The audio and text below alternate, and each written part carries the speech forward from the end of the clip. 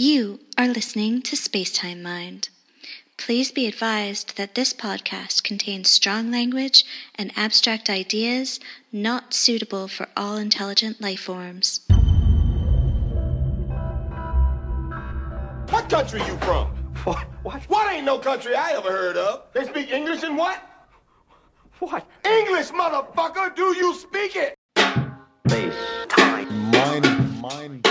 Space time. Space time. Mind. Space time. Space time. Mind. Space time. Space time. Mind. Space time. I should somehow do a Jedi mind meld. In space! Hello, everybody. This is Pete Mandic. Welcome to Spacetime Mind. With me today is David Pereplochik, who is Assistant Professor of Philosophy at Kent State University. Hi, everyone. Welcome Hey, to good to Spacetime Mind. Thank you. Thank you for having me, man. That's great. Thanks for being had. When the podcast gets published, the website, spacetimemind.com, will have links to your awesome webpage, pereplochik.com, and some of your publications. Is this a good time to mention that I have a new publication? I heard you have a new publication, but what is that? Did you hear about that? Wow. Yeah. I'm still reeling. I got the email this morning that Springer has agreed to publish my book manuscript, which has been many years' work. So I am thrilled to bits right now. I'm just flying high. Do you have a title? Do you know what the title's going to be? I do, and it's got an unfortunate acronym. So it's the title is The Psychological Import of Syntactic Theory. And well, that's going to fly right off the shelves. You could see it being a bestseller in New York Times, #1. Yeah, I could totally see it. But acronym is PIST, P-I-S-T. So I'm going to be the pissed guy from here on out, I think. Nice. Yeah. I should be so lucky that people would actually... Awesome. Congratulations.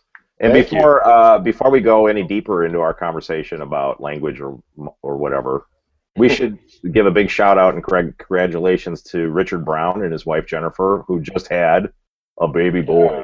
Yeah. Ryland Hayes Brown, born on 3/4/15, March 4th, 2015.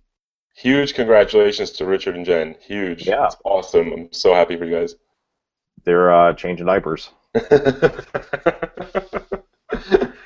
Yeah. Anyway, yeah, I think of you as a language guy, and when I have language questions, like the other day, it occurred to me I don't really know the grammar of my own language. Well, the fortunate thing for you is that most people, in fact, I would venture no people, exactly 0 people, know in the usual sense of the word know the grammar of English. I don't think there is a complete grammar of English, and there probably won't be one for a very, very, very long time. But we do have substantial chunks. There are fragments of your language that people know in a theoretical way, and then of course there are huge debates about whether people know it in some other way. But yeah, in the sense that you meant, I assume the book knowledge sense. I don't know that anybody knows the grammar of English. Well, I mean, they used to teach this in grammar school. They used to teach things like what a participle was. Yeah. No, I mean there are. I guess it really depends on what it is that you what kind of adequacy conditions you set on a grammar. So if it's the sort of thing where it's going to help a language learner from some different language community learn English, okay, that might be one kind of grammar, and we have those. There's some that help people, but people who already have a language, they don't really they already have so much that that the book can just Chomsky makes this point all the time, that people already have so much background knowledge just by virtue of knowing a language that when you give them one of those kinds of grammar books, with participles and whatnot, you're already presupposing a vast amount of knowledge, and so that's adequate for that purpose. But if the adequacy condition is give me a grammar that generates all the strings of English, we all took a vote on like, Amazon Turk or, Google or something, and we got the, the giant, trillions and trillions of sentences set of English strings. Just give me a grammar that generates those. We don't have that. There's nothing like that. Generate meaning, there's some finite lexical basis and some formation rules, even some transformation rules, whatever. There's nothing like that. You can get like I said, you can get a pretty nice large fragment, but you can't even come close to what there is. So I encountered a thing yesterday, and I wish I had saved the example, but I was reading an article, and I got to this chunk where it struck me that there was a contradiction in the grammar, in the sense that the person wrote something, and I thought like it was really weird. What it was there was like a serial list, and most of the items in the list were pluralized. And at one point there were, the serial items in the list were singular. Mm-hmm. But then they made a parenthetical remark in the middle of this list about celebrities, and the verb agreed with all the singular items, but it didn't agree with the parenthetical. Yeah, and I'm like, how could this have been rewritten? And I think ultimately the answer was just start from scratch and don't get yourself in this position. Right. But it kind of looked to me like actually there were two grammatical rules that contradicted each other. It was both correct and incorrect. And I wonder if you think that actually is possible. Can there be contradictions in a grammar? I think. Well, look, I think of grammars. When you get serious about a grammar, it's a scientific theory. Like any other, you have your physics. Presumably you can axiomatize your physical theory if it's sufficiently developed, and the same thing with your chemistry. And you don't want contradictions in those. Not to say that we don't have contradictions in them. People say that there are formal contradictions between general relativity and quantum mechanics. Or I don't know if these are actually formal contradictions. I think maybe what we're getting is just really weird results, things going to infinity where we don't know how to interpret that. I think that's a little bit different from a contradiction. But anyway, you don't want them. Even if we happen to have them, we don't want them. And presumably string theory is a way of ironing those out and trying to get rid of them. So if you consider a grammar in that way, if you think of a grammar as a empirical theory of some natural phenomenon, as I do, then no, you definitely do not want. I mean, you don't want contradictions in any part of your belief system, and then your grammar would be part of your belief system. So, we can start playing games like with paraconsistent logics, and I like to keep things simple and assume that reality itself doesn't have contradictions in it. Me too. I mean, I'm actually quite impressed with Graham Priest's stuff on this. It's not easy to refute by any stretch of the imagination. But anyway, I, like you, prefer to keep things contradiction-free, and my grammar included. But one thing you might distinguish between is a theory of grammar and grammar itself. And depending on what grammar itself is, it might be possible to contain contradictions. And here's an analogy. So suppose I'm an anthropologist and I'm studying a religion. And so what I am studying is itself an intentional phenomenon. You could describe it as a collection of intentional items, sentences, or beliefs, or whatever. And I wouldn't want my anthropological theory to have contradictions, but it might turn out that I attribute contradictions to this set of beliefs.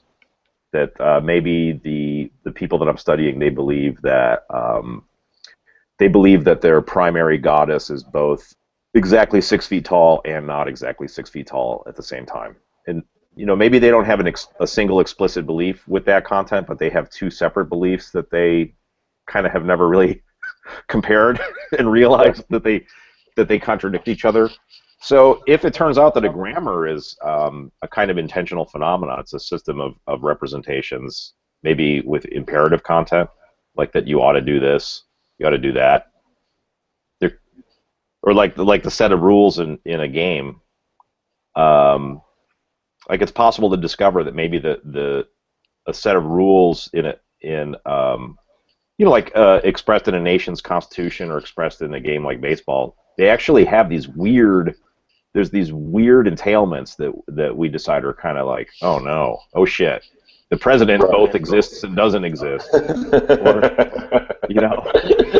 Yeah, I know. I see what you're saying. Actually, that's a very interesting point. You're right. If you think of the writing down of a grammar on the part of a theoretician as the studying of a pre-existing grammar in the minds or in the brains of language users, you're right. You are attributing mental representations, and though your theory can be free of contradiction, you can nevertheless attribute contradictory things. Now, I think I have not thought about this. This is actually a very interesting topic that I've not thought about. My first instinct is to take what I believe about interpretation in the kind of personal level case, kind of like what you were talking about, what the anthropologist does, and try to keep my interpretations of other people as free of contradiction as possible as well. Of course, that's not always going to be a feasible. It's not going to be a feasible strategy sometimes, but I think that if you're attributing contradictions to people, there's some push for thinking that you've got it wrong, that you are actually misinterpreting what's going on, and that a more charitable interpretation, which would be good evidence that it's a better interpretation, would somehow twist free of those contradictions, or would anyway not saddle the other guy with contradictions. And as I say, that's not always going to be possible because you're juggling a lot of theoretical pressures, and you might just have that might be the least bad thing that you can do is to attribute to them this contradiction. You might be able to get a lot of their other inferences and referential apparatus in line by attributing to them that one contradiction. It might be more satisfying that way. But I would think that offhand you want to it's I'd put a premium on keeping even the attributed intentional contents free of contradiction. So I suppose it is possible. You're quite right. If you consider a grammar as an intentional entity, then yes, it is quite possible for there to be contradictions in it. I would want to go with that as a last resort. Yeah, last resort. Yeah. That seems right. In part, I would think that if you abandon the principle of charity early on in your interpretive practices, then wow, anything goes. Exactly. I mean, you want to set at least that's a constraint. I wonder if a commitment to charity varies depending on what the target domain is. And a similar kind of question, why do we value charity? By the way, are you listening? Do you have speakers on or something like that? Because I'm hearing a weird echo of my own voice. It seems like it's coming from your end. No, it wouldn't. So sometimes that does happen, but it's not because of anything that's happening on the other side.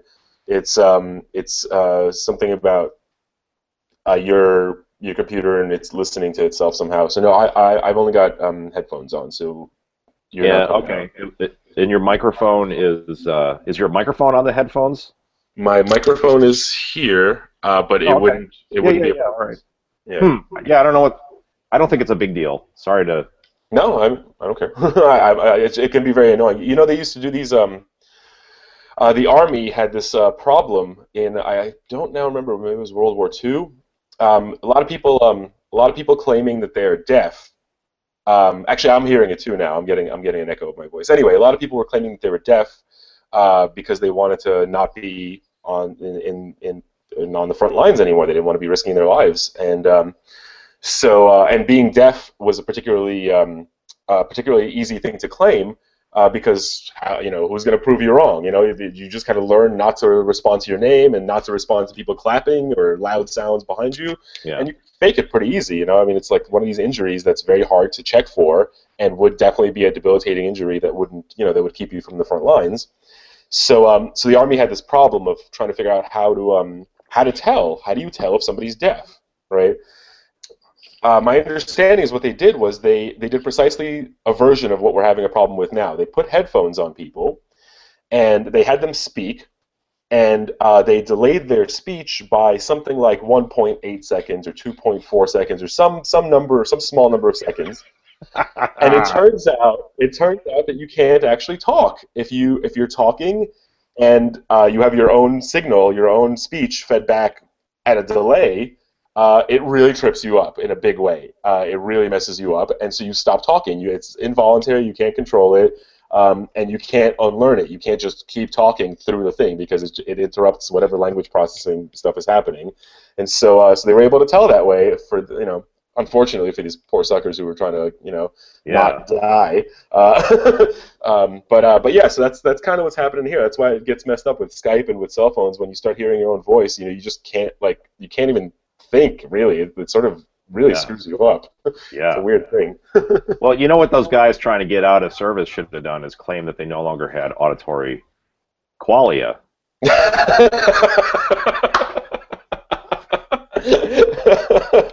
Yeah, I mean that was around. That word was around at that point, wasn't it? Quale. I don't know if it meant quite what it. I think Brian Keeley has a very illuminating article in some companion to the philosophy of psychology. I did a review for it. I remember reading his piece, and it was on the history of the word quale. Yeah, I saw Brian Keeley's talk version of this, and he claims that you could trace the contemporary. A lot of people trace it back to C.I. Lewis. That's right. That's where I remember he starts. But he claims that you can bring it back to C.S. Peirce. Oh. But it's kind of hard. So if you look at the sections of Peirce where he's using qualia, it's really hard to understand what the heck he's talking about. Right. I have a colleague here at Kent State, Professor Frank Ryan, and he specializes in the pragmatists. That's kind of his bread and butter. So I will ask him. I will get back to you about Peirce on quale and qualia. Do you know if he does it in the plural or in the singular? Is it quale or qualia? I don't recall. I think perhaps both. But he. I will ask because. Yeah, I think he's. I'm getting the delay thing again.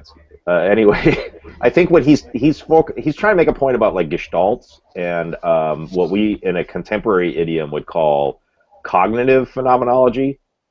This is, probably some scholars would completely disagree with me, but as far as I can tell, he's trying to say that there is a what-its likeness that accompanies all mental activity, including thoughts, including like really complex perceptions of, like your current visual perception of all the stuff that's in front of you right now, plus whatever thoughts you're having.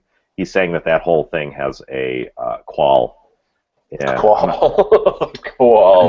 I'm not sure what conclusion he's trying to draw from it. I don't give Peirce a lot of time, actually. There's some articles of his I like, and mostly I think that there's just a lot of gobbledygook that it's not worth my effort. What's interesting to me is that, so when I read him, and I haven't read very much. I sat in on, again, Professor Ryan's class last semester here at Kent because I was interested. I was like, I think I'm a pragmatist, but I'm not quite sure what that means, and I need to find out if that's really true of me. And so I sat in and we read some Peirce, and the fixation of belief, that's something I had read before this course, and I think that's a fantastic paper. That is just a killer piece of work. Yeah, I love that one too. It's it's just he just throws down the gauntlet to so many people and in so many different areas of philosophy in that paper. So anyhow, but then other stuff that he says I find it's very difficult to interpret, and for me, and I feel like if I'm finding insight in it, I'm not sure if it was in there to begin with or if I'm imposing it. And when I hear folks like Bob Brandom, I'm a big fan of Robert Brandom's work, and he draws on the pragmatists quite frequently. And anytime he says something about Peirce to support his view, I think, wow, that's right. I agree with Peirce. But then again, I'm not sure if Brandom is finding it in Peirce or putting it into Peirce.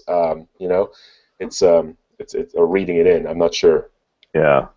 By the way, I don't know if we're going to have time today, but someday I want to ask you about this kind of snotty review of Brandom written by Timothy Williamson. Oh yeah, actually, this is a good time. Maybe I read that, and in fact, there's two of them. There's one that appeared in the I believe in the London Review of Books. Probably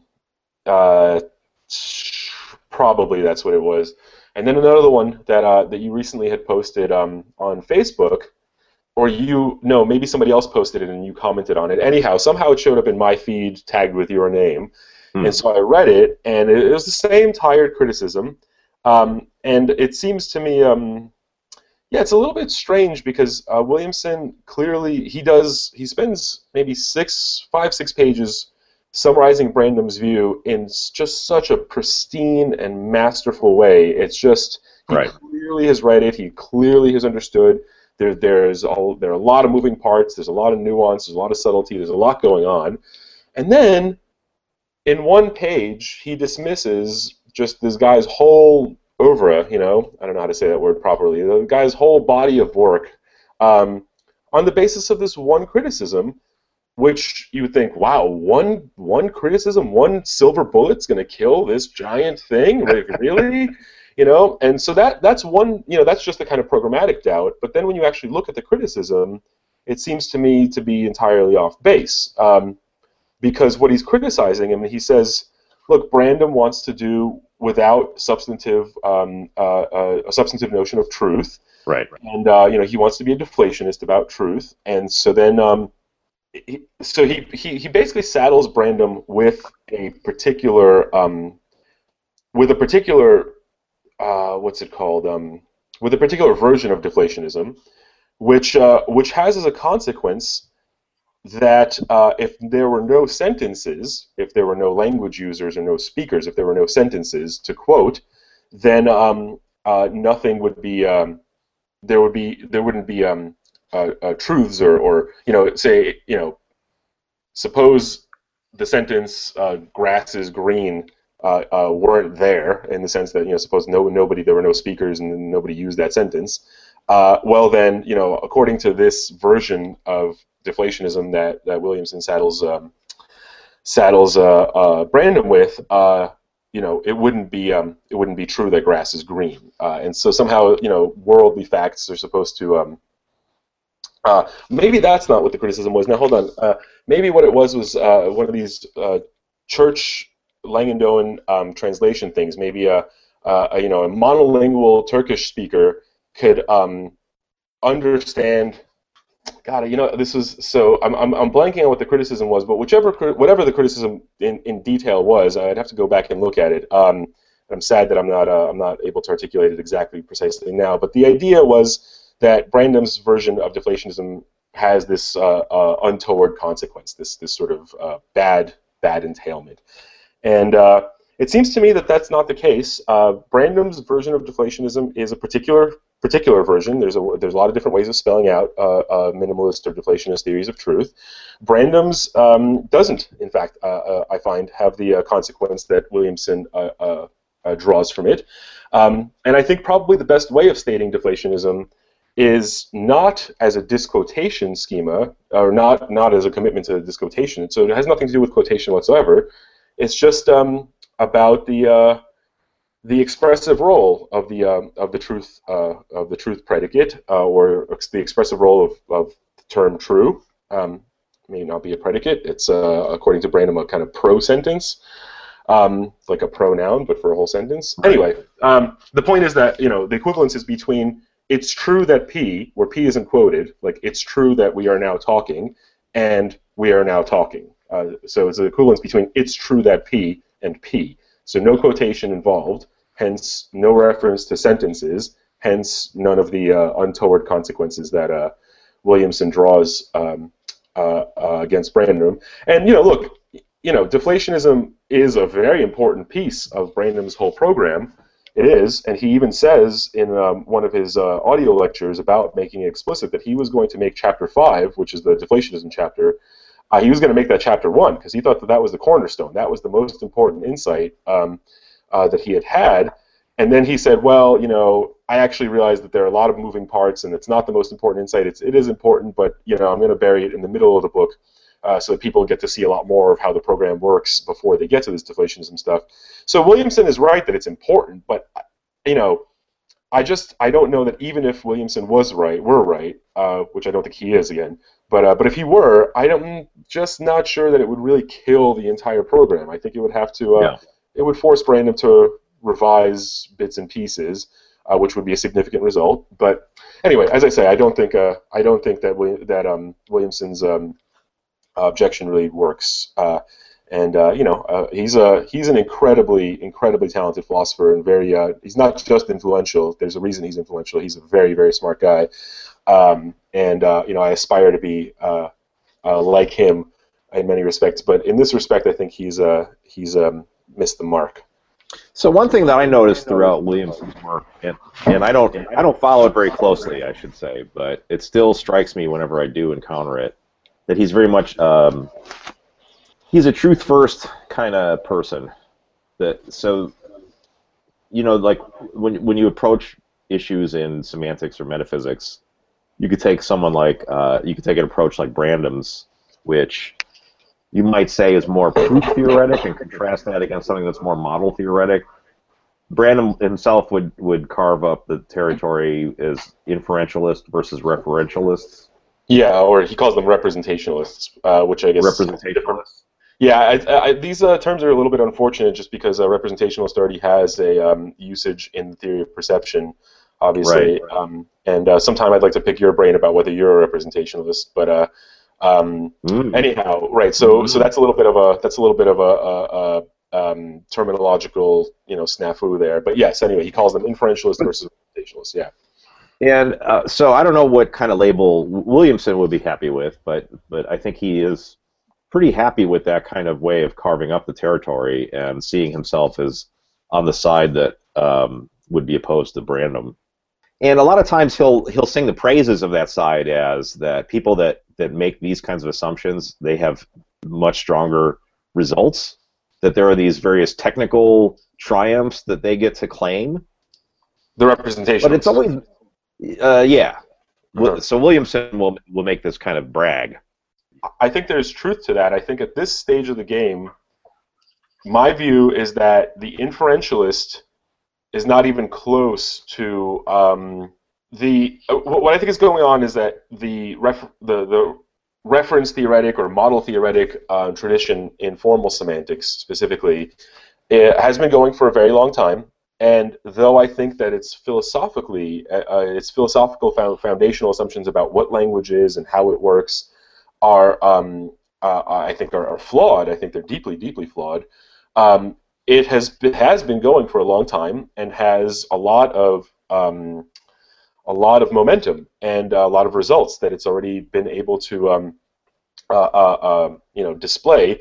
And the inferentialist program is at this point only just getting going. I mean, Brandam has made arguments to the effect that it's been the philosophical foundations have been around for a long time. He credits he credits Kant and to some extent Spinoza and other folks with a lot of the foundational insights, but the actual formal work hasn't really begun even. Brandam is the only person that I know of that is actively working to fashion a formal semantics on the basis of those inferentialist assumptions.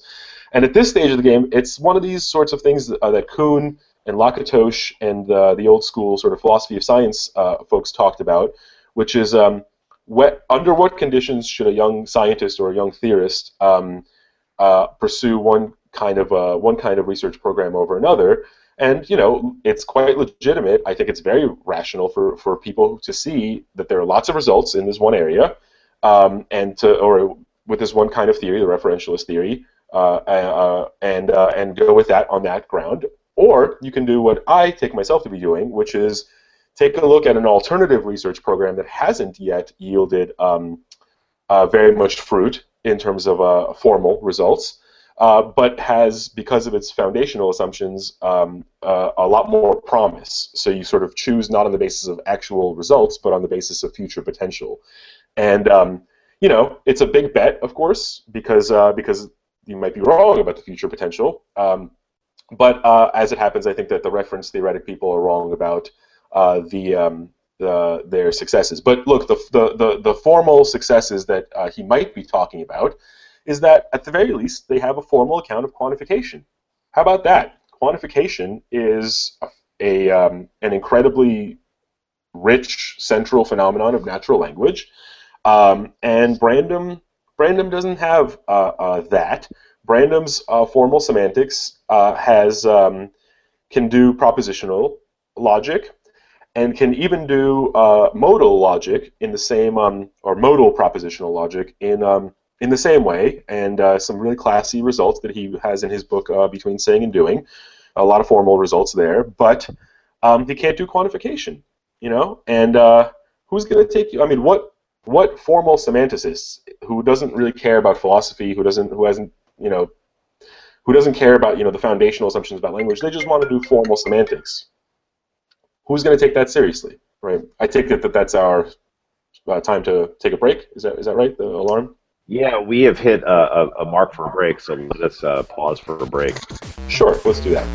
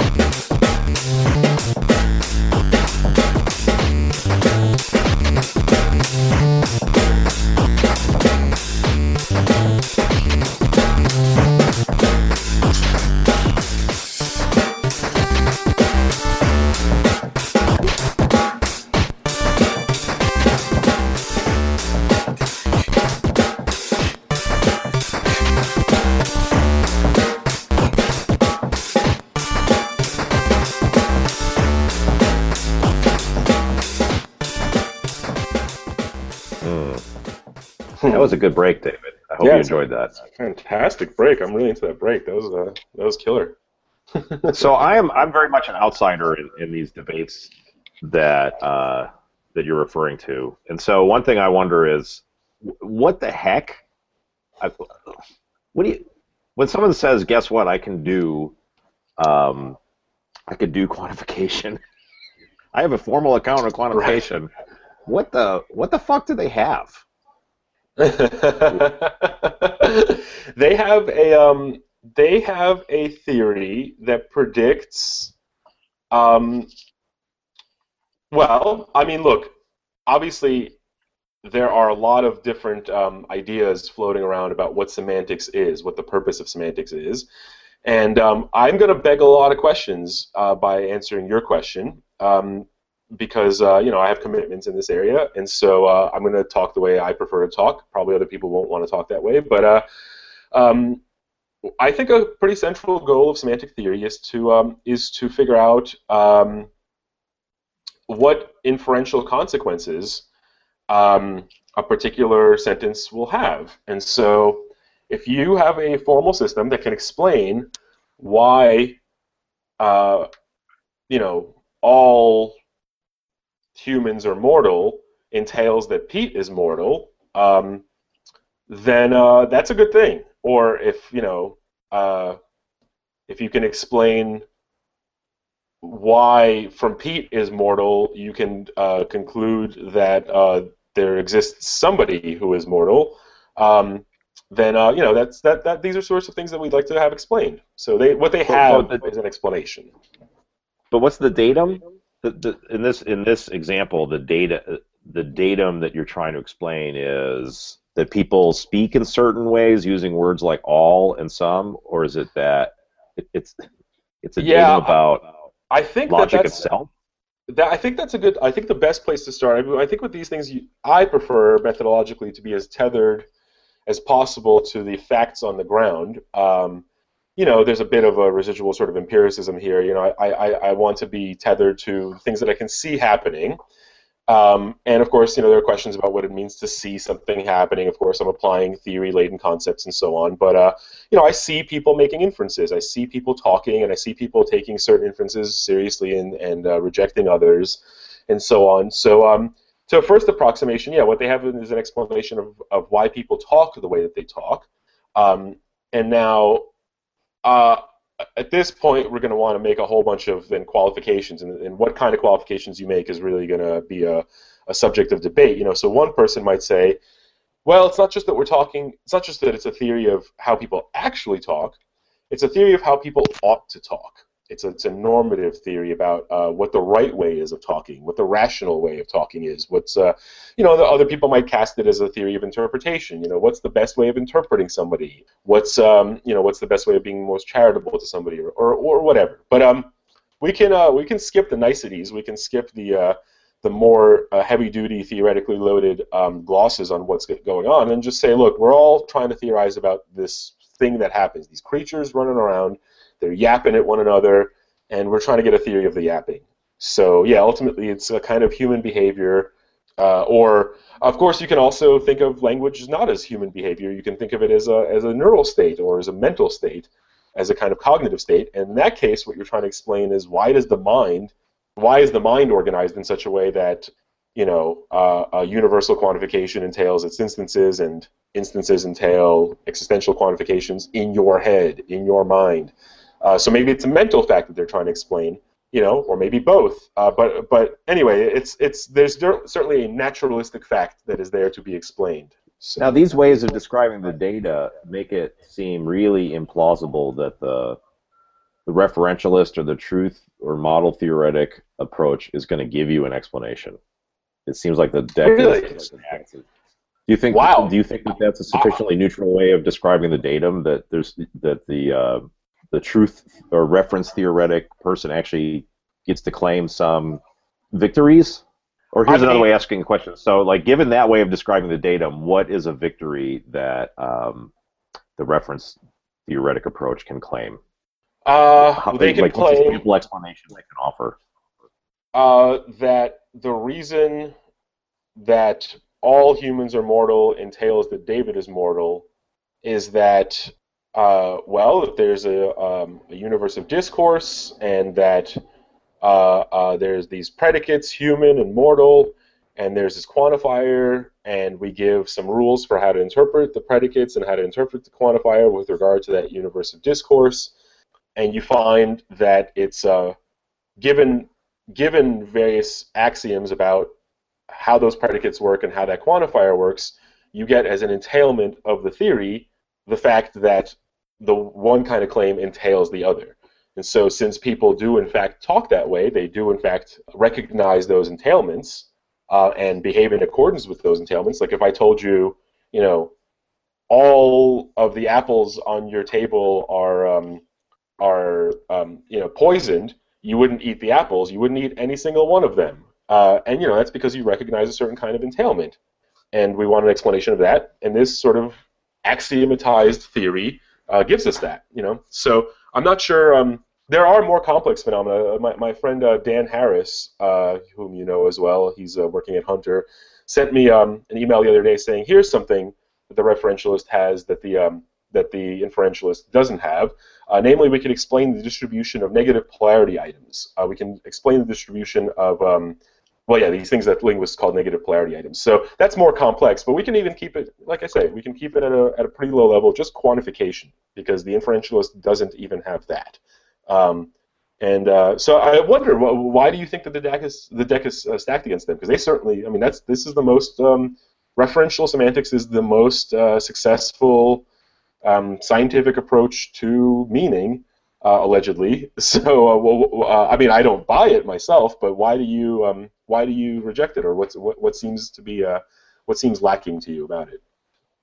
Well, if you describe the data in terms of human behaviors, certain kinds of speech outputs or patterns thereof, that those patterns are true, I don't see why that would assuming what a reference theoretic person would probably say about truth, that it's like correspondence, and correspondence is some kind of non-causal relation between truth bearers and truth makers, a relation of, I don't know what, correspondence, a relation of truth making. Yeah. That certain patterns of speech are true. I don't see how that would explain that the creatures in question make those patterns of speech. So by analogy, suppose we wonder, why is it that people say that the Earth is round? Why do people make that noise? The Earth is round. And it seems like a really bad answer to say, well, it's because the Earth is round. It's an incomplete answer. You need to connect the roundness of the Earth. The roundness of the Earth, like, why, by itself doesn't explain why people would behave in this certain way. You need to say a lot more about, like, why their speech would reflect the truth. Yeah. How it's being true can cause them to have these behaviors. So so if you're describing the data already as just like, well, why are brains working in such and such a way, or why are these patterns of behavior? Well, the inferentialist is already going to be talking about these local things, these local causally efficacious things like patterns of inference, which you can kind of see as in the ballpark. We could see how the one sort of thing could cause or explain the other sort of thing in a way that it's really hard to see from the perspective of correspondence theory of truth, how the one thing could cause the other thing. So, so that's the source of my worry. Interesting. About the description of the data maybe stacking the deck in favor of the inferentialist. Well, look, so Quine one time said, I feel like a kosher chef serving pork to my clientele here, because he was defending a view that he doesn't himself endorse. And so I feel that way here. I don't myself endorse referential semantics, so I feel a little bit weird defending it. But do it. But in the you like it. The thing is, I want to channel one thing. I really, I've been listening to a lot of episodes of Space Time Mind, and one thing that I really like about the way Richard does things is that he, and he says he knows this of himself because he says it of himself, and I think he's quite right to do so. That he, he wants to be as charitable as possible, and think, look, if some really smart person holds some view, you don't have to endorse the view, but you at least want to know why somebody that's not an idiot believes this thing, and so you want to get to the bottom of that. And I think that's a really great way of. I think that's the spirit of the charity move. So in that spirit, in channeling Richard Brown here, let me try to defend the referentialist from your critique. I think the referentialist would have two responses. I think they would concede your point about mental representation, about it not being that a formal semantics in the referentialist model theoretic style wouldn't by itself count as a explanation of human behavior. You would have to embed it, you would have to psychologize it, in the sense that you would have to say that these things that we have, that we formal semanticists have come up with are in some way or other psychologically real, that they that there are perhaps mental representations of the universal quantifier, and our formal semantics just tells us how those mental representations work, how they play with one another, and so on. And so you would have to somehow embed the semantics, the semantic portion of the grammar, I suppose, into a psychological theory before you can get any behavioral or even psychological predictions. So that's I think they would concede to you on that, but I think they wouldn't mind conceding, because most of these folks think that what they're engaged in is a psychological inquiry. They think that once you write down a grammar, including the semantic axioms of the grammar, then you're doing psychology. You're talking about something about how the mind works, or some system of mental representations or something. So suitably interpreted in that way, or if you add those auxiliary assumptions, that would be one way of addressing your concern. The other way, and this I'm a little bit more trepidatious about, is to say that maybe it's not right to saddle the formal semanticist with a correspondence theory of truth. It's hard to evaluate sociologically, just because the semanticists that I am familiar with, they're quite explicit that that they think of themselves as doing performing a psychological inquiry, and they're quite explicit about that, but they're very often not explicit about what they mean by truth. And for all I know, if you told them about deflationism, if you sat down a room full of formal semanticists who normally would not want to do any philosophy at all, and you said, okay, we are forcing you to do philosophy now, here are the available theories of truth. There is the coherence theory, there's the correspondence theory, there's the pragmatic theory, and then there's the deflationist theory, and here are all the subvarieties thereof.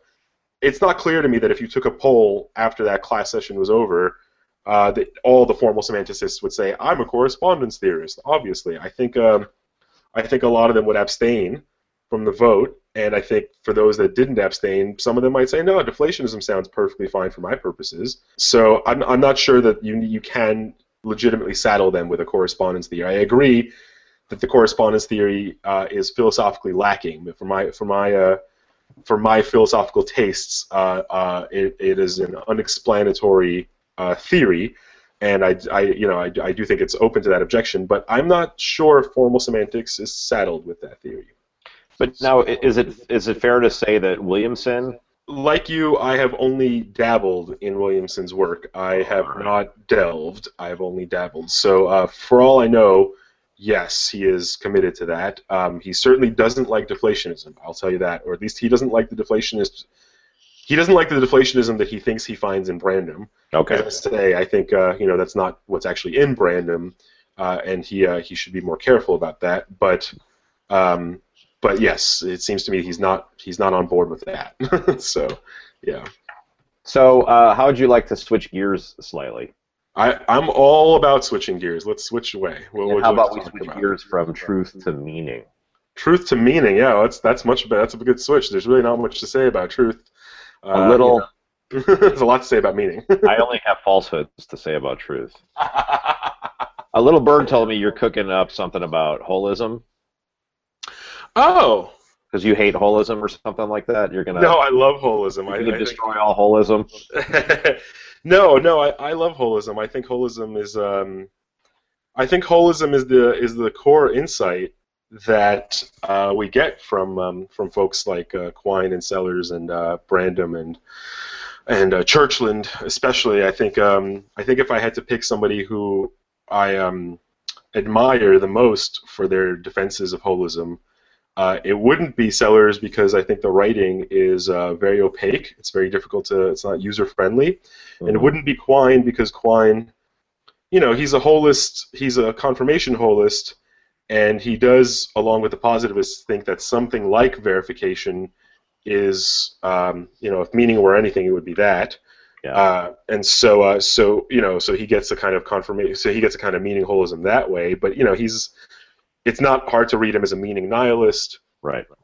Or whatever. And so, there's all sorts of weird issues to work out with both of those guys, interpretive issues and exegetical issues. But with Churchland, it's crystal clear. Churchland is user-friendly. He's clear.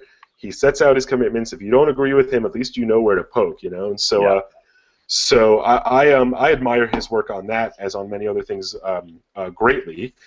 And so Churchland's holism, and of course, as you know, I get a lot of my philosophical attitudes and chops and so on from David Rosenthal from the CUNY Graduate Center, mentored me in many ways when I was there, and so his brand of that brand of holism strikes me as the way to go, and so yeah, I'm a big fan. I'm a big fan. So you're not a meaning nihilist. I'm not. No, I do think that. Yeah, I'm not a meaning nihilist. I do think that. So you quantify over meanings? No, I'm sorry. I shouldn't say that. No, I don't quantify over meanings. I don't posit meanings as vertical entities. No, I don't think that. But I do think. I do think that it's. I think it's perfectly legitimate to talk about means the same. I think. You can talk about this meaning that. And Sellers showed us how to do that. I think Sellers showed us with his dot quote apparatus how to regiment means talk. I think Sellers. This is actually would be a very interesting thing to bring in a formal semanticist to see if we can update Sellers' dot quote stuff and render it in a more respectable contemporary scientific semantics key.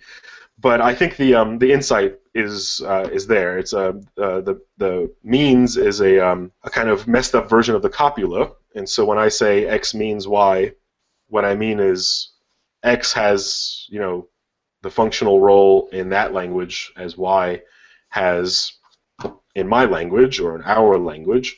So I don't mind talking meanings. I don't mind talking means the same. I don't want to quantify over meanings, and since I'm a nominalist, I don't think that there are meaning properties, but that's trivial because there are no properties. Yeah, I mean, we can get more diagnostics on the case here. You can pick my brain about how far I'm willing to go with means talk.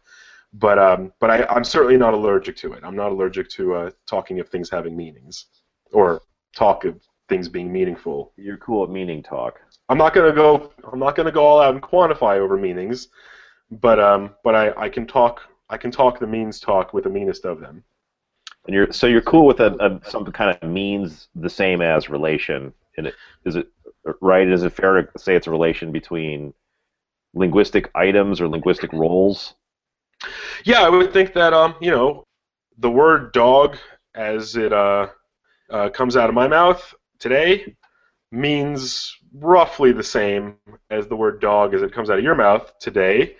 Probably doesn't mean exactly the same, and it wouldn't really mean exactly the same unless we had identical functional structures, in the sense that we were disposed to make identical inferences and perform identical actions and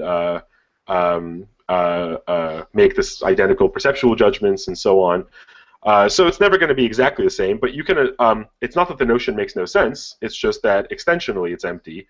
There's no two people that have ever actually meant the same, exactly the same, by anything. But probably there's been no two people who are exactly the same height. That doesn't mean that the notion of being the same exact height makes no sense. It just might mean that nobody is, that the equivalence is never in fact instantiated. So I might be one electron taller than the next guy, and it might be that each person is one electron taller than the next.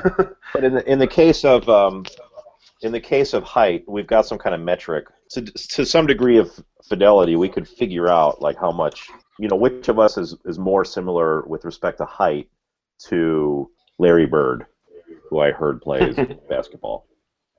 So yeah, I've heard that as well. Probably taller than us. But we've got a way of ordering people, not with infinite precision, but we still have a way of ordering people with respect to their heights.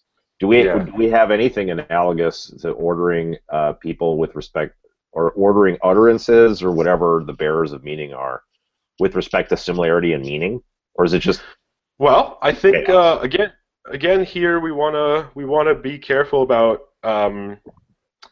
separating just practical abilities from how strong our theoretical grip on these things is. I think practically speaking, we are so amazing, just absolutely amazing at doing exactly what you just said, at providing orderings, not to infinite precision, but to a very, very impressive. I mean, I marvel daily at the degree of precision to which we are able to do this, and some people are trained at it better than others. Poets, lawyers, people who have to deal with fine-grained nuances of meaning on a regular basis. People who are interpreting legal statutes and the Constitution and poetry and so on. I think we're amazing at telling when two things don't quite mean the same, and how far apart they are, and which ones are closer, and ordering them. So say B is between A and C in respect of how close they are in meaning, and so on. I think we're very good at that as a practical ability. Now, as a theoretical matter, I think we've got pretty much nothing. We've got very, very little. The tools that we have are very crude. If you've used Google Translate recently, my friend Yuri Niazov, who I want to give a shout out to here. He wrote a program that takes a sentence, puts it into Google Translate, translates it into some other language, then puts that translation back in and does a back translation, and does it, 20 times or so. And by the time you are done doing this thing, you get just gobbledygook. I mean, it's amazing. I mean, 10 runs through this program of any sentence renders it into total gobbledygook. And so, or something completely different from what it was before. And that's our best. That's the best we've got, theoretically speaking. I mean, Google has a huge amount of data that it's working with. It's got amazingly talented programmers. They employ linguists. They employ syntacticians. They employ statistical computational linguists. So they have thrown everything and the kitchen sink at this problem. Oh, I thought Google Translate was purely statistical. I don't know actually how it works. I should look into it. I suspect that So when people say statistical, Mm-hmm. this is it's like if I said, "Are you ready?" You should really ask me for further clarification as to what it is I'm asking you to be ready for. Right. And when people say statistical, my first instinct is to ask, what are the statistics being run over? And there are many options here. You can do bigrams, so you can just get a corpus and find out what is the statistical probability that if I have this word, call it word number 1, that I would get word number 2 as the next rightmost concatenated element. Right. You can also do trigrams, which that's another thing. And if you obviously if you can do bi and tri, you can do, I suppose they would be called quadragrams or quintagrams or sextagrams, septagrams, octagrams, whatever. You can do those. But it turns out that it's actually a lot more effective. You can boost the efficiency of your parsing or translation algorithms if you run statistics over things other than just lexical items or bigrams or trigrams thereof. You can run statistics over syntactic structures. So, take a really simple context-free grammar. The one, just sentence goes to noun phrase, verb phrase, noun phrase goes to determiner, noun, and so on. You can run statistics over that. So how often, if I have this syntactic structure, do I get this other syntactic structure, right? Or how often is it the case that if I have a noun phrase, that noun phrase begins with a determiner versus not? So here's a noun phrase, Pete. Here's another noun phrase, the guy I'm talking about. But this is going to be a very dumb question because I'm very dumb. But do we know enough that we could program a computer to parse a corpus into those kinds of syntactic structures? Yeah. We have. There's something called the Penn Tree Bank, and this is a corpus of all of the Wall Street Journal from, I don't remember, from the 1980s or 90s, it's a giant corpus, millions and millions and millions of sentences that I've actually personally worked with when I was doing computational linguistics projects at CUNY, and it's pretty impressive. They are tagged hierarchically. Some of them are hand tagged. Those are of course the gold standard because you have a real live human who told us what the answer is. And then there are people working on, suppose you have 100 of them that are hand tagged, that's the gold standard.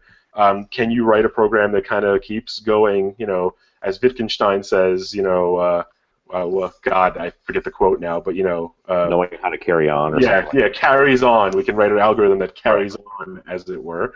And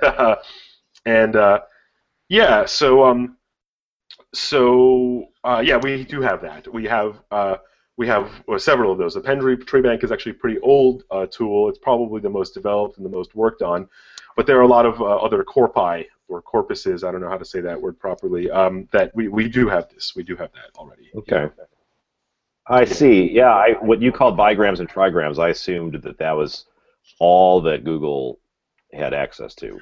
No, there are...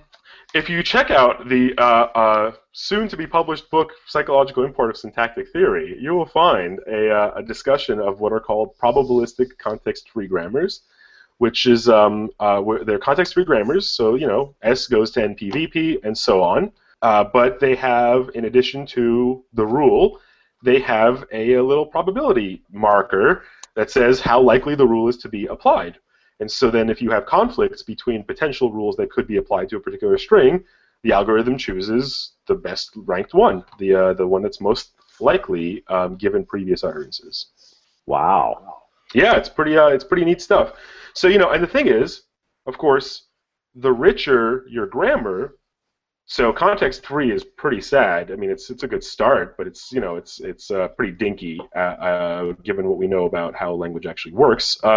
We know that it's not even context-free. We know that it's mildly context-sensitive, and that's been shown to my satisfaction anyway. So,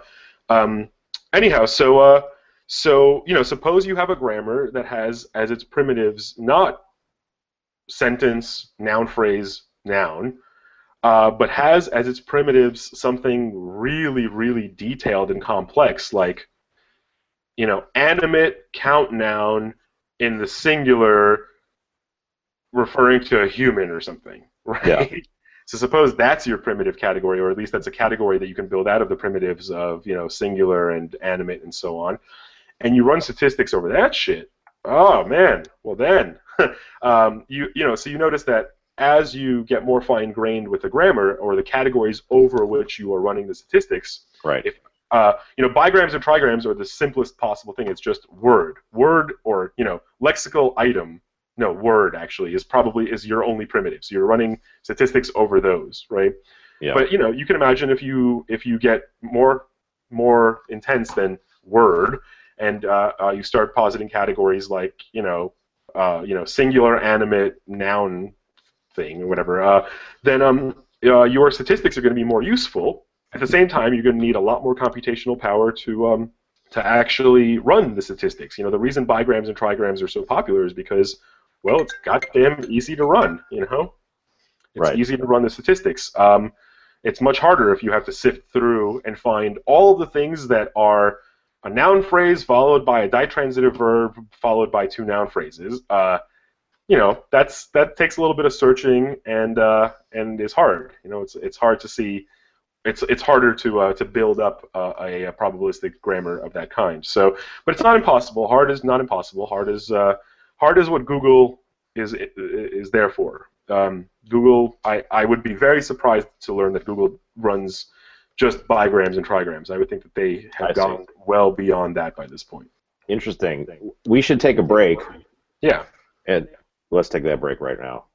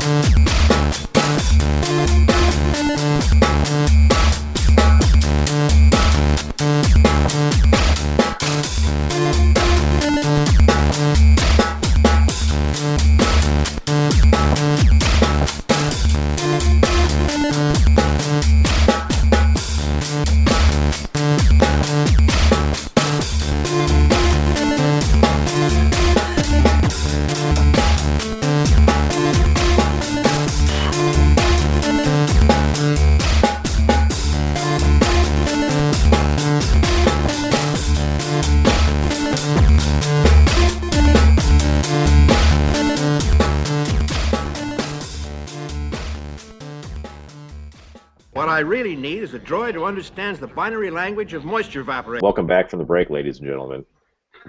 So we've got this is our. I love these breaks. These are non-break breaks. Yeah. Hey. Hi everyone. We're back. I had a very satisfying break. I don't know what your problem is. Can you squeeze in an argument for meaning holism? Convince me to be a meaning holist. Well, I'm not sure that this is meaning holism in the traditional. There's so many things that go by the name meaning holism, and I've got an argument for something that I would not feel ashamed to call meaning holism, but it might not be as juicy as some of the other things that have been called meaning holism. So let me know what you think about it. But it's pretty simple actually. The argument, I mean. Here it is, right? So it's just two premises, so that's what makes it simple, two premises, and so, if you think there's something wrong with it, you know where to poke. Here they are. Premise number one, and I must admit to you that I'm reading off the screen, but since it's only two sentences, I get to do that. What a nerd. So premise one is this. It's the syntactic properties. So now we're not doing semantics yet, we're doing syntax right now, okay? The syntactic properties of the expressions of any human natural language are constituted by the relations that those expressions bear to all of the other expressions in the language. So maybe put a little bit more shortly, syntax is holistic. Now, premise two, the semantic properties, now we're doing semantics, the semantic properties of the expressions of any human natural language are partially constituted by their syntactic properties. And from those two things, you get, voila, the conclusion that the semantic properties of the expressions of any human natural language are partially constituted by the relations that those expressions bear to all of the other expressions in that language. So this is So here's the short version. The syntax of any sentence is a relational, highly relational, holistic property, not an intrinsic property of that sentence. And the syntax determines the semantics to some extent, partially determines it. And so, voila, the semantics is also a highly relational, not intrinsic property of the sentence. And this, I said it about sentences, but it applies to any. It applies to words and phrases and whatever you like. So, I've now written this up and I've sent it out. So I'm sure I will. I'm sure I'll be hearing soon about why it's wrong and stupid, or why it's true but trivial, or whatever. But I thought I'd hit you with it and our listeners here and see where.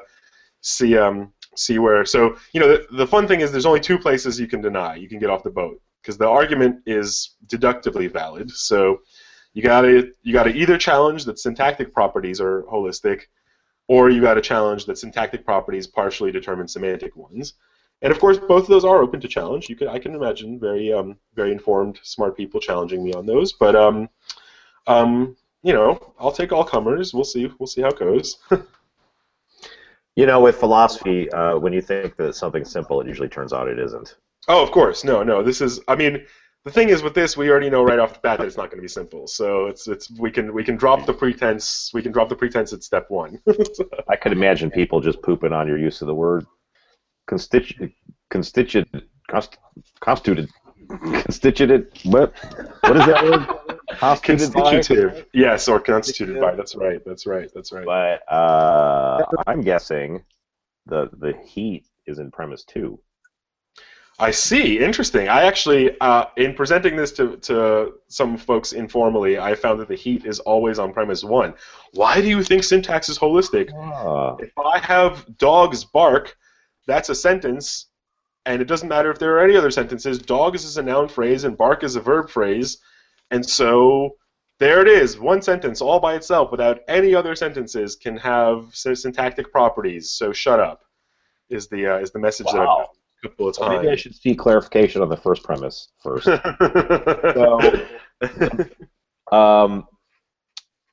the way, I wrote down your premise in Mandic shorthand.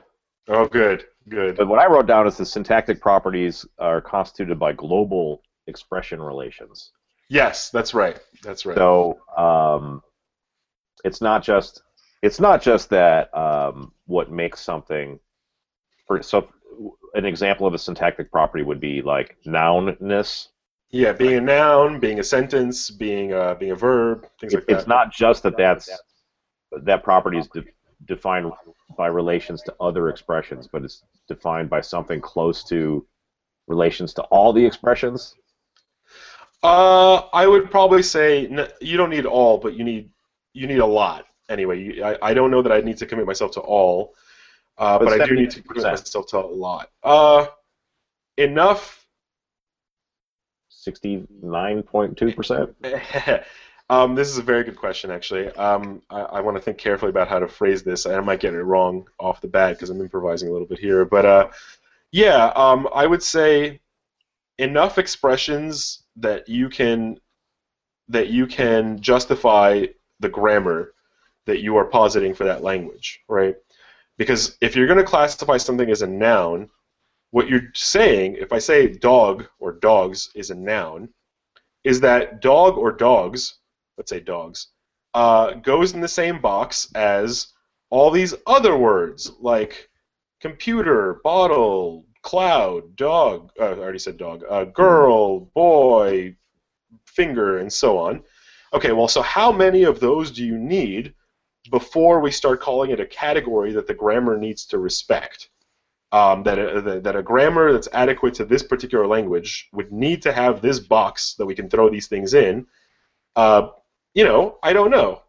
Maybe all you need is 10 other words, and then it's a box. Maybe all you need for a legitimate category to appear as a primitive in your grammar is that there just be 10 of them. I guess I don't think so. I think that if there were just 10 examples of something, I could see some linguists calling it a fluke or saying that it's a performance error or saying that it's not really in the grammar or some fucking thing. I don't know. But so a lot. You'd want a lot. But you wouldn't need all of them. You would just need a lot of them. So this might help you out. So suppose you found a creature, and it only said dogs bark. That's the only thing it ever said. Okay, so I know that guy, and he's in our department. He's got tenure, so I mean, what else is he gonna say? Yeah. So my claim, I suppose, is that if that's the only thing this thing ever said, you couldn't actually split that sentence up into dogs and bark. You would have no grounds for doing so. There would be no theoretical purchase for splitting the sentence up into dogs and bark, into splitting dogs into dog and the plural marker, and so on, because this creature that we're imagining just has this one vocalization unrelated to anything else. And it's only in the relations that you get any legitimization or any rationalization for splitting, for saying, oh, there are two elements here. One of them belongs in the noun box, and the other one belongs in the verb box, and so on. You don't get that sort of thing. So, I guess I can imagine somebody saying, I can actually really hear Richard making this move. I almost hear Richard in my head now, saying, look, You're doing epistemology. You're just talking about how we know that dogs is a noun. You're faced with this creature. It has one vocalization, dogs bark, and that one vocalization, you might not have any reasons, you might not have any epistemological justification for carving up its vocalization into 2 pieces or into 3 pieces or whatever. But nevertheless, there could be a fact of the matter about its being a noun phrase or it's being a verb phrase, and it's having those 2 pieces and so on. It's just that you would never have reason to say that. That's an epistemic matter, but you can't draw any metaphysical conclusions from that. And that's a move that's frequently made in philosophy, and I find it, I think we have to be careful with these kinds of these are delicate matters, and ultimately the objector might be right. But I guess I'm not sure I see, if I have no reason to say something, then I think that the best the opponent can say is that it might be that way. So let's imagine this creature, it only has the one vocalization. I think that the most that the objector can get out of me is that I may be wrong in saying that that this creature's vocalization is unsplittable. That I may be wrong, but that I am wrong. I don't think we can get that just from pressing on the epistemology-metaphysics distinction, because after all, when we're arguing about what is the case as opposed to what may be the case, that's when evidence comes to matter. And if we don't have any evidence, then the simplest hypothesis is that the creature doesn't have any. There's no nouns or verbs in that language, or you don't need to posit nouns and verbs in order to explain anything about this creature. And if you don't need to, you ought not to. So yeah, I think I can imagine somebody lobbing the metaphysics epistemology distinction at me, but I think it would be ineffective. I think the most that it would make me grant is what I'm willing to grant anyway, that I might be wrong. That it may be that, unbeknownst to me, the creature actually does have a noun and a verb, just one, in its language. But maybe, one thing that I find is characteristic of your discussions with Richard in this podcast is that Richard is very willing, oftentimes, to go modal. To when a question arises about the nature of consciousness or the nature of the mind or whatever, Richard's first instinct is oftentimes to say, well, let's think about what could be or what's possible or what's necessary and so on. And I find oftentimes listening to it, that you're reluctant to make that move, or that you don't take the move as seriously as he does. And I must confess that I'm closer to you on this point than I am to Richard. I'm not much moved by modal considerations. So sure, it's possible, it's anyway conceivable, if the creature does have nouns and verbs in its language. But anyway, I don't think it's true. I don't think it's actual, and I don't myself much care about what's possible. I just really care about what's actual. So I'll try to pretend to be a rabid modal realist. Yeah. Mm-hmm. So should I say then that nounness has to do with tracking objects, and verbness has to do with like tracking actions? So there's like the universe itself, the real world is carved into these different chunks that are kind of the shape of grammatical categories, and then we have these different like detectors or something. And so my dog detector fires, and that is expressing a noun, a mental noun, because it's tracking a thing. But my barks detector is firing, and what makes that a verb is that it's tracking an action. And even though like I am so constituted that I only ever have these detectors go off in concert, I never have dog go off without barks, or barks go off without dog. I don't satisfy what some people call generality, the generality constraint from Gareth Evans, Varieties of Reference. I don't satisfy that. I don't satisfy that kind of inferential or syntactic promiscuity with my representational scheme. But it's like facts about the world that secures these atomistic syntactic properties. Is that what I should say if I'm going to fight you on this and be an atomist about syntax? I think you would be ill-advised to go that way.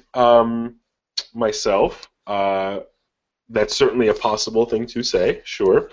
I think you'd be ill-advised for two reasons. One reason is that you are tying syntactic properties. Of course, I'm slumming it myself with property talk. As I've mentioned, when the chips are down, I'm happy to do some nominalist paraphrases. I'm confident that we can carry those off in all relevant circumstances. So anyhow, but I'll slum and talk about properties. Now, you're casting syntactic properties, like being a noun, in semantic terms, like denoting a particular kind of thing, or anyway denoting a thing, or anyway denoting as opposed to whatever predicates do. Yeah, I was trying to pretend to be an atomist or non-holist about syntax, because that's your first premise is syntactic holism. Right. And I was surprised that you claim that you've been getting grief about that. I don't know enough about the relevant literature. I would have thought it would just be obvious that something very holistic was true about syntax. Yeah, I would have thought it was obvious as well. And the thing is, the reason that I find this argument to be interesting isn't because it establishes a ridiculously strong form of holism or whatever.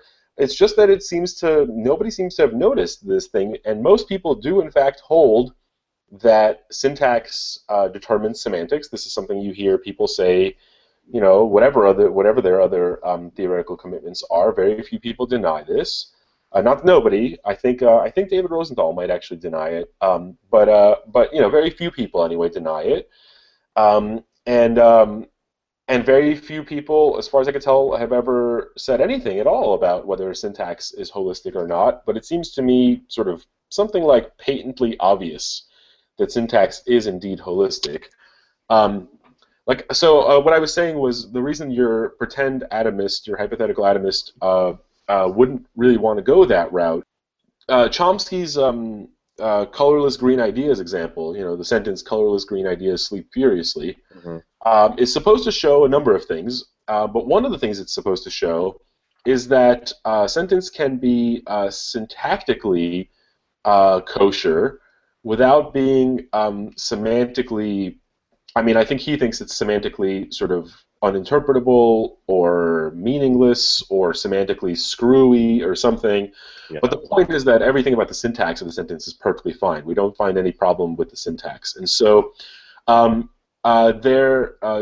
had kicked off a debate about what's often called the autonomy of syntax, whether syntax is an autonomous domain that can be studied independently of semantics, or independently of semantic considerations. And the reason that he holds so dearly the syntactic autonomy thesis is that, well, you know, actually, I don't know what the deeper reasons are for why he holds it. I was going to try to venture a guess, but I won't here. But the idea is that a noun isn't what a noun is going to be determined by what role the predicate is a noun plays in whatever is the ultimate grammar for English, and that's not going to be. It might wind up being coextensive with person, place, or thing, which is what traditionally people mean by noun, or anyway, what baby grammar books say it means. But you know, but it might not, and that wouldn't matter because noun is a syntactic, not a semantic notion. So now, whether it is coextensive with person, place, or thing, you know, it depends on what you mean by thing. Thing is a pretty loose sortal, if it's a sortal at all. And so, you know, the destruction is a noun, but is it a thing? Is destruction a thing? And that raises questions as to in what sense do we mean thing? You know, I mean, we're fairly clear. I think you can raise those kinds of metaphysical puzzles about persons and places. What counts as a person? What counts as a place? But even if you got those settled, which, you know, maybe for some theoretical purposes you can settle what counts as a person or as a place, a thing? What's a thing? Is destruction a thing? Is multiplication a thing? I don't know. It's hard to say. Yeah. So you know, so I don't think your atomist is going to want to go that way. I don't think your atomist is going to want to derive syntactic categories from semantic categories. The other thing in your scenario, you imagine this creature, and the atomist holds, well, look, there are these two things that happen inside the creature. One is a dog detector, and one is a barks detector. And you said, but they always, as a matter of fact, go off simultaneously. You never have them going off separately, and you don't have any kind of combinatorial or recombinatorial capacities in this creature. Right. My question would be to the atomist, to the hypothetical atomist, why do you think that there are two things there? So what? Maybe my question is better pressed as an explanatory request. What explanatory purchase do you get? What predictive power or explanatory power do you get that you, from positing two separate things that you wouldn't get from positing just one thing? So maybe we could draw the distinction brainily. Well, that's I think that's a common maneuver, but I think that's a bit of a strange thing to say, just because you know, suppose there's two distinct brain events, but they always happen together. Why divide them up into two events as opposed to saying that they are one event? Why? I mean, if they always occur together, you know, on what basis are we splitting them up into two? On you know, so like, suppose something happens. Yeah, you know, suppose you have something going off in prefrontal cortex, and then suppose you also have something going off in Wernicke's area or Broca's area or something like that, and they always happen at the same time. It's just the only thing that's separate about them is their, as it were, geographical separation or their topological separation. Right. Why is that two events? Why is topology even relevant here? Or brain geography? Like, what the hell does that matter, right? Why couldn't that just be one event?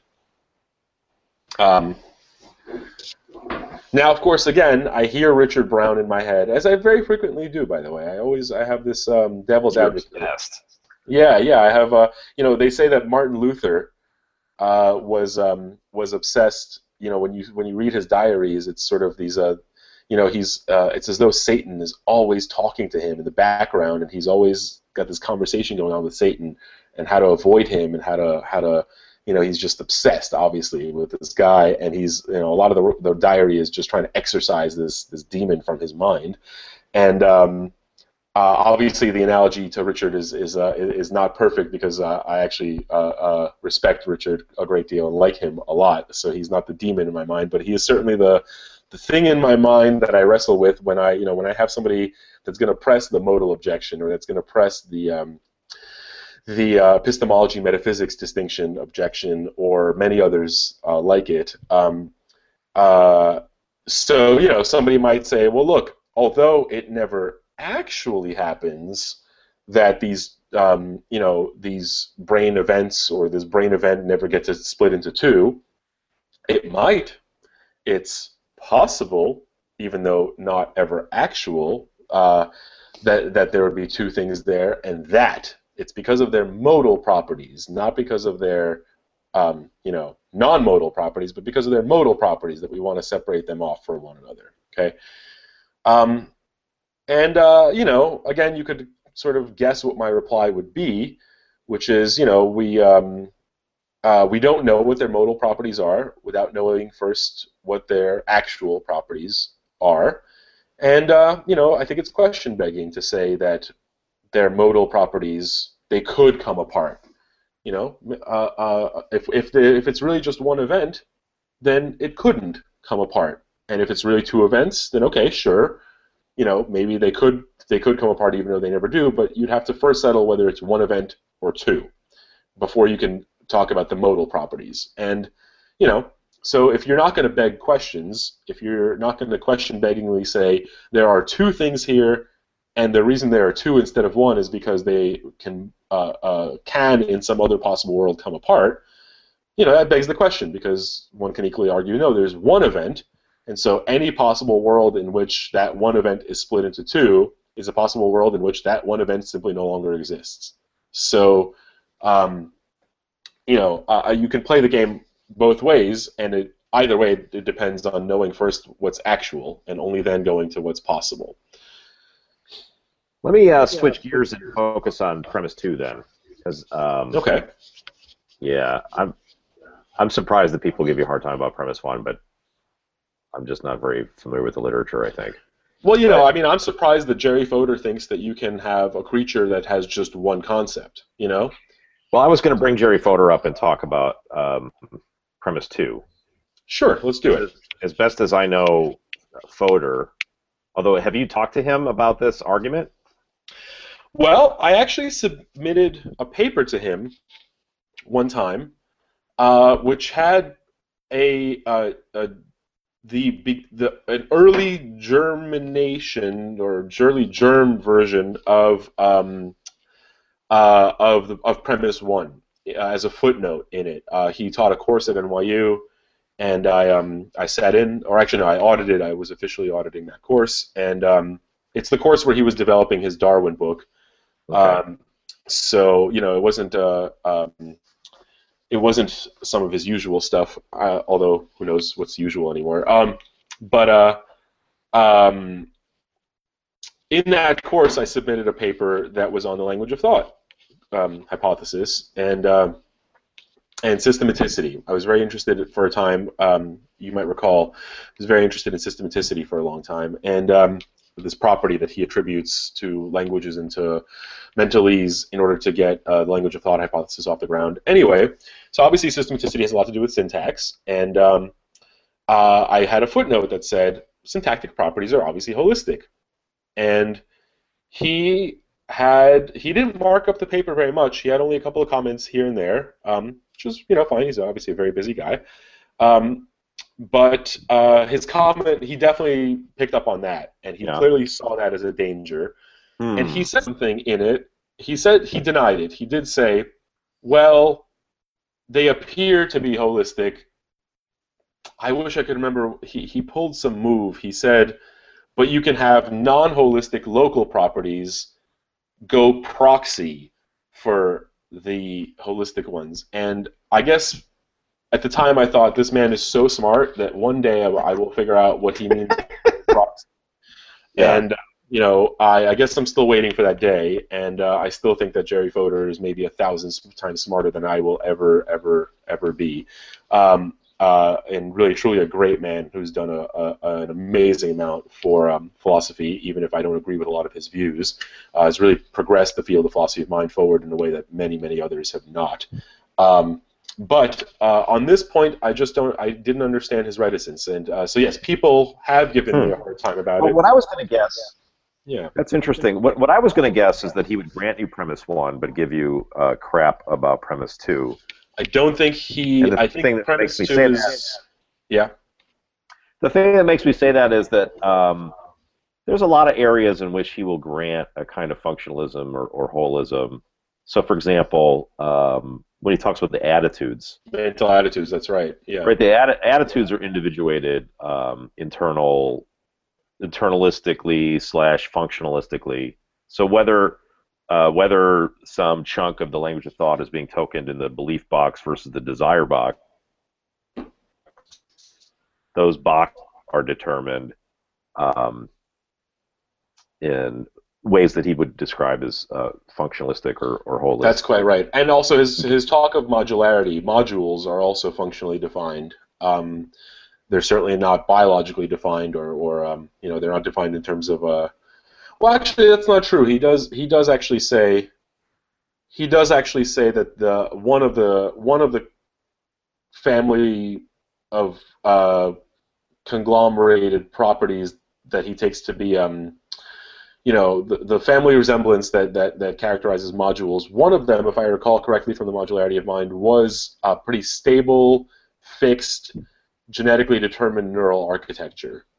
So I don't know that he actually would go for a purely functional criterion, but I think so. First approximation, his characterization of modules, of Fodor-style modules, is also functional. So I agree. He is obviously willing to still buy functionalism about many things, and maybe syntax should or would be one of those.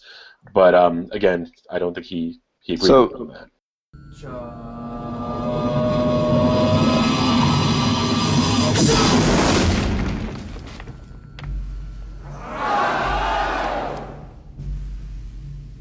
This is part of the weirding way that we will teach you.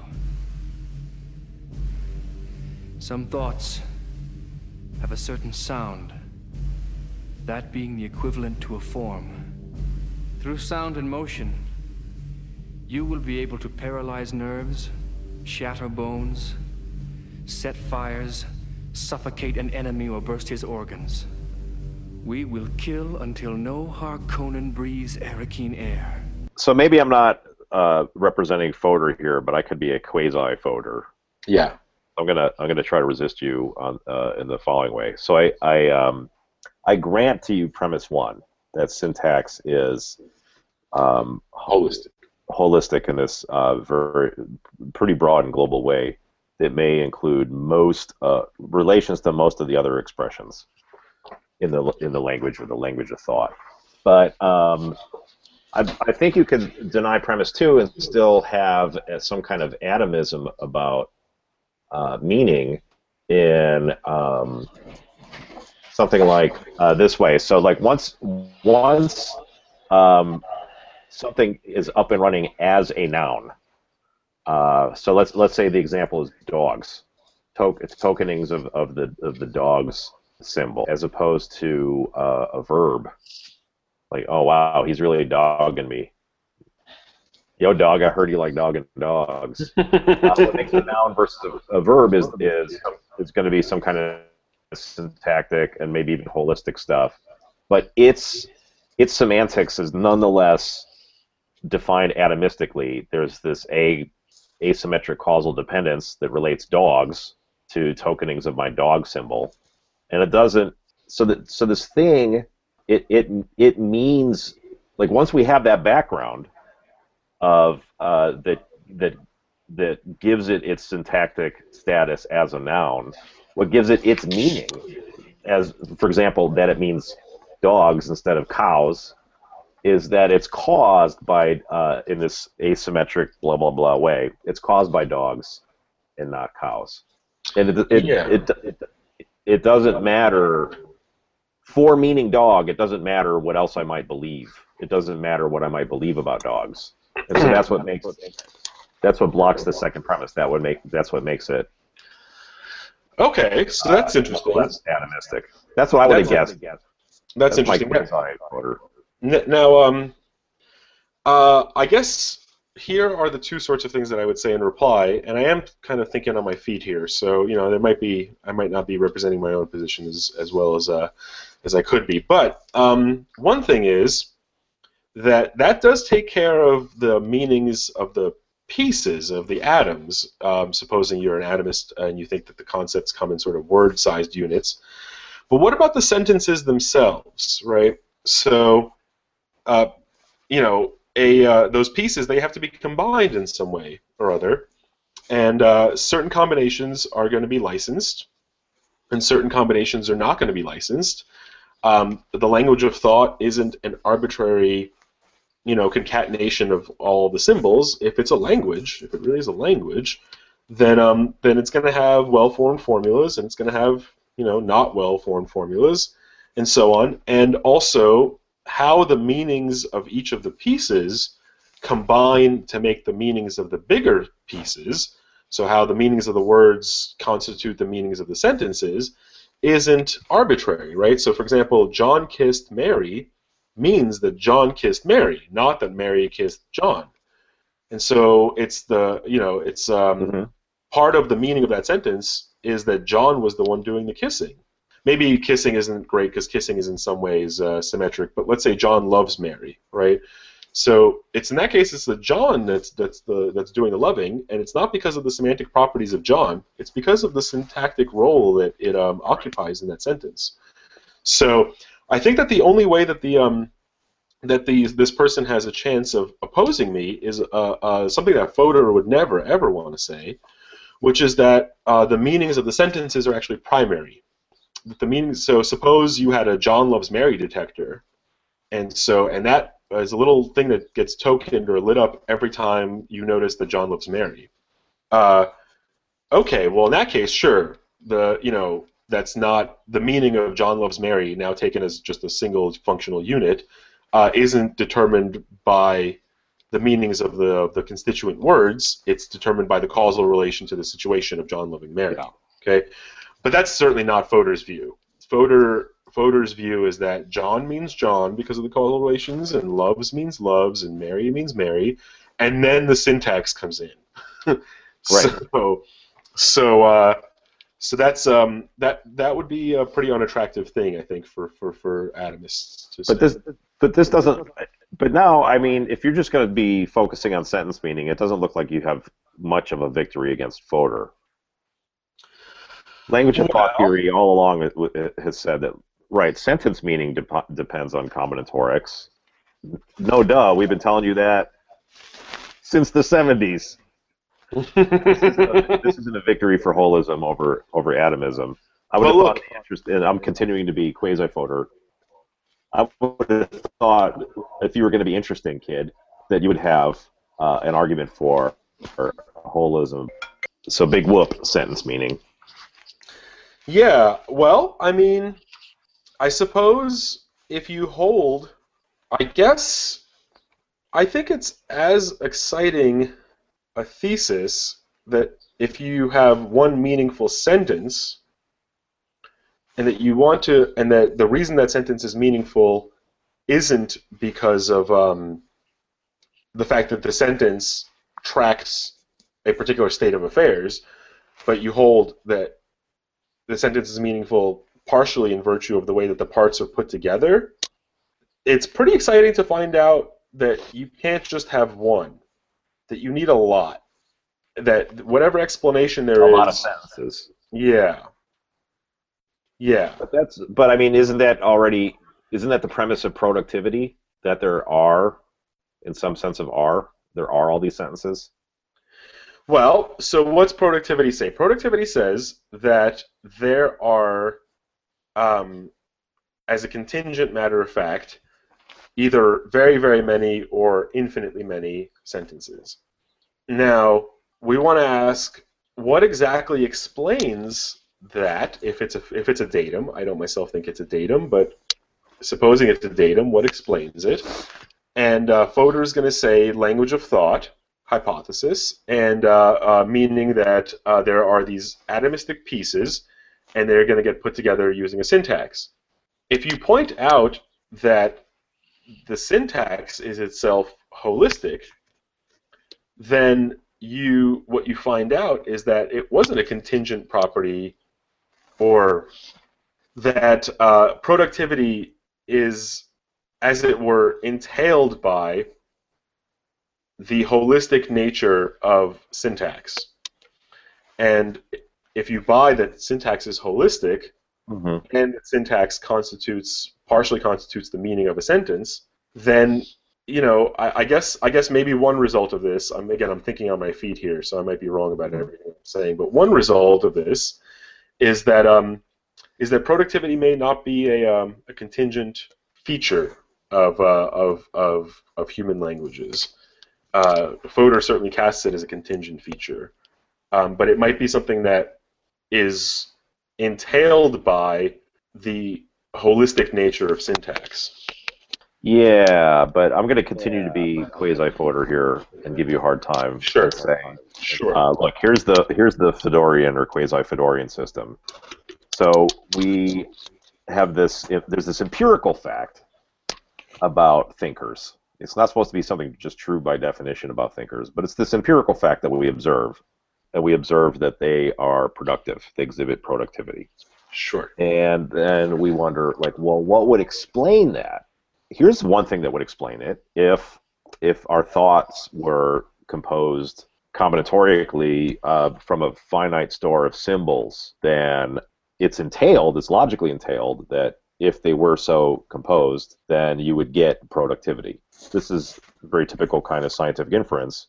There's this empirical datum, and then we hypothesize, we posit some stuff that would logically entail that you would get that datum. And so we say, aha, our theory is true. But the kind of holism that you're getting from this, that you, David Pereplochik, are claiming, it's actually kind of would be unsurprising. If you want to call that holism, then okay, that's fine. All right. That doesn't seem to me what the holism atomism wars have been about. Well, that kind of I suppose maybe you're right. Maybe it is just a trivial consequence of what. Yeah, I guess one problem for me is to figure out, as you're pointing out, what's exciting about this particular kind of holism that we didn't already know, or that would shock anybody, or that would be interesting in any way.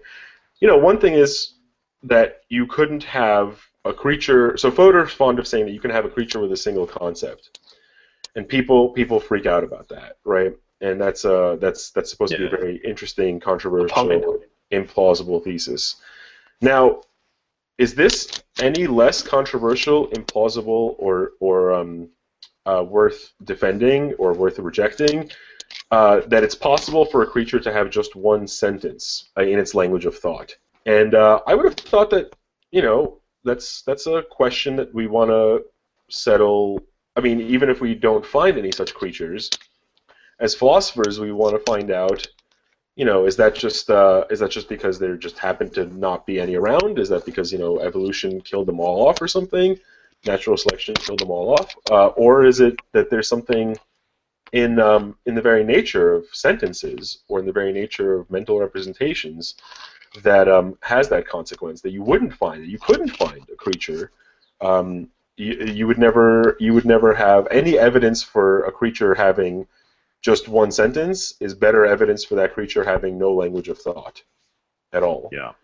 And I guess maybe one thing that my argument establishes is that is that you couldn't have such a creature. You couldn't have a creature with one sentence, where by sentence I mean thing constructed on the basis of a grammar from independently meaningful atomic pieces. Right. As you say, I mean, I'm seeing more and more as I'm talking. I'm sort of thinking through your comment here, and I'm thinking more and more that this might not be as exciting as I originally thought. But now anyway, I feel think bad. It's somewhat exciting. What's that? Now I feel bad. Oh, you shouldn't feel bad. I actually think that, and this might be a good thing to close on.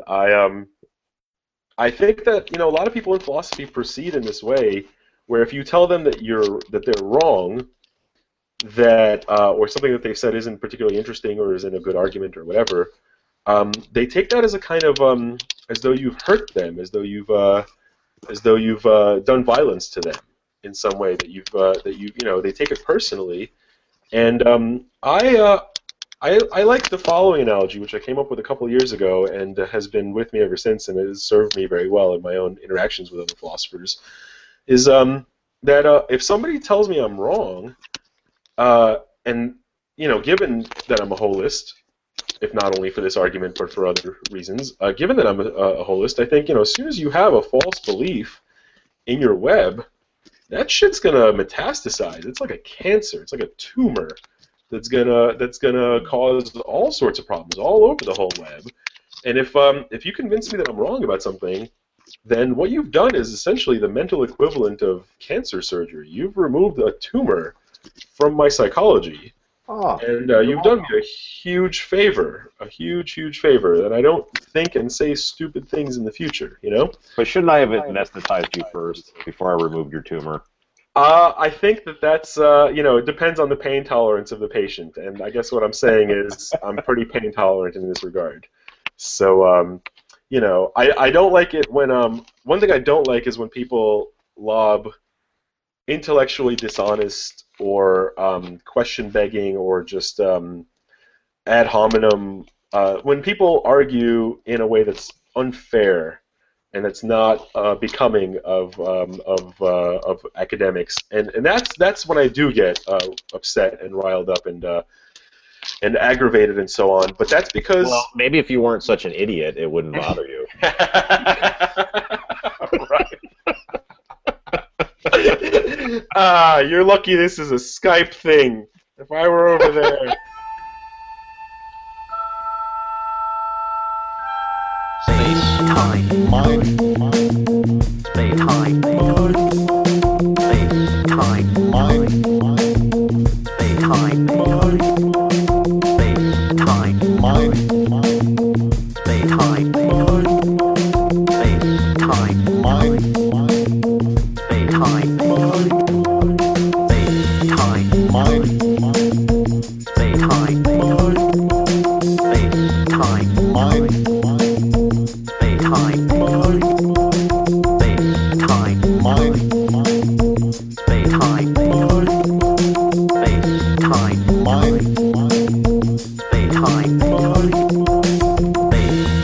Mind. space, time,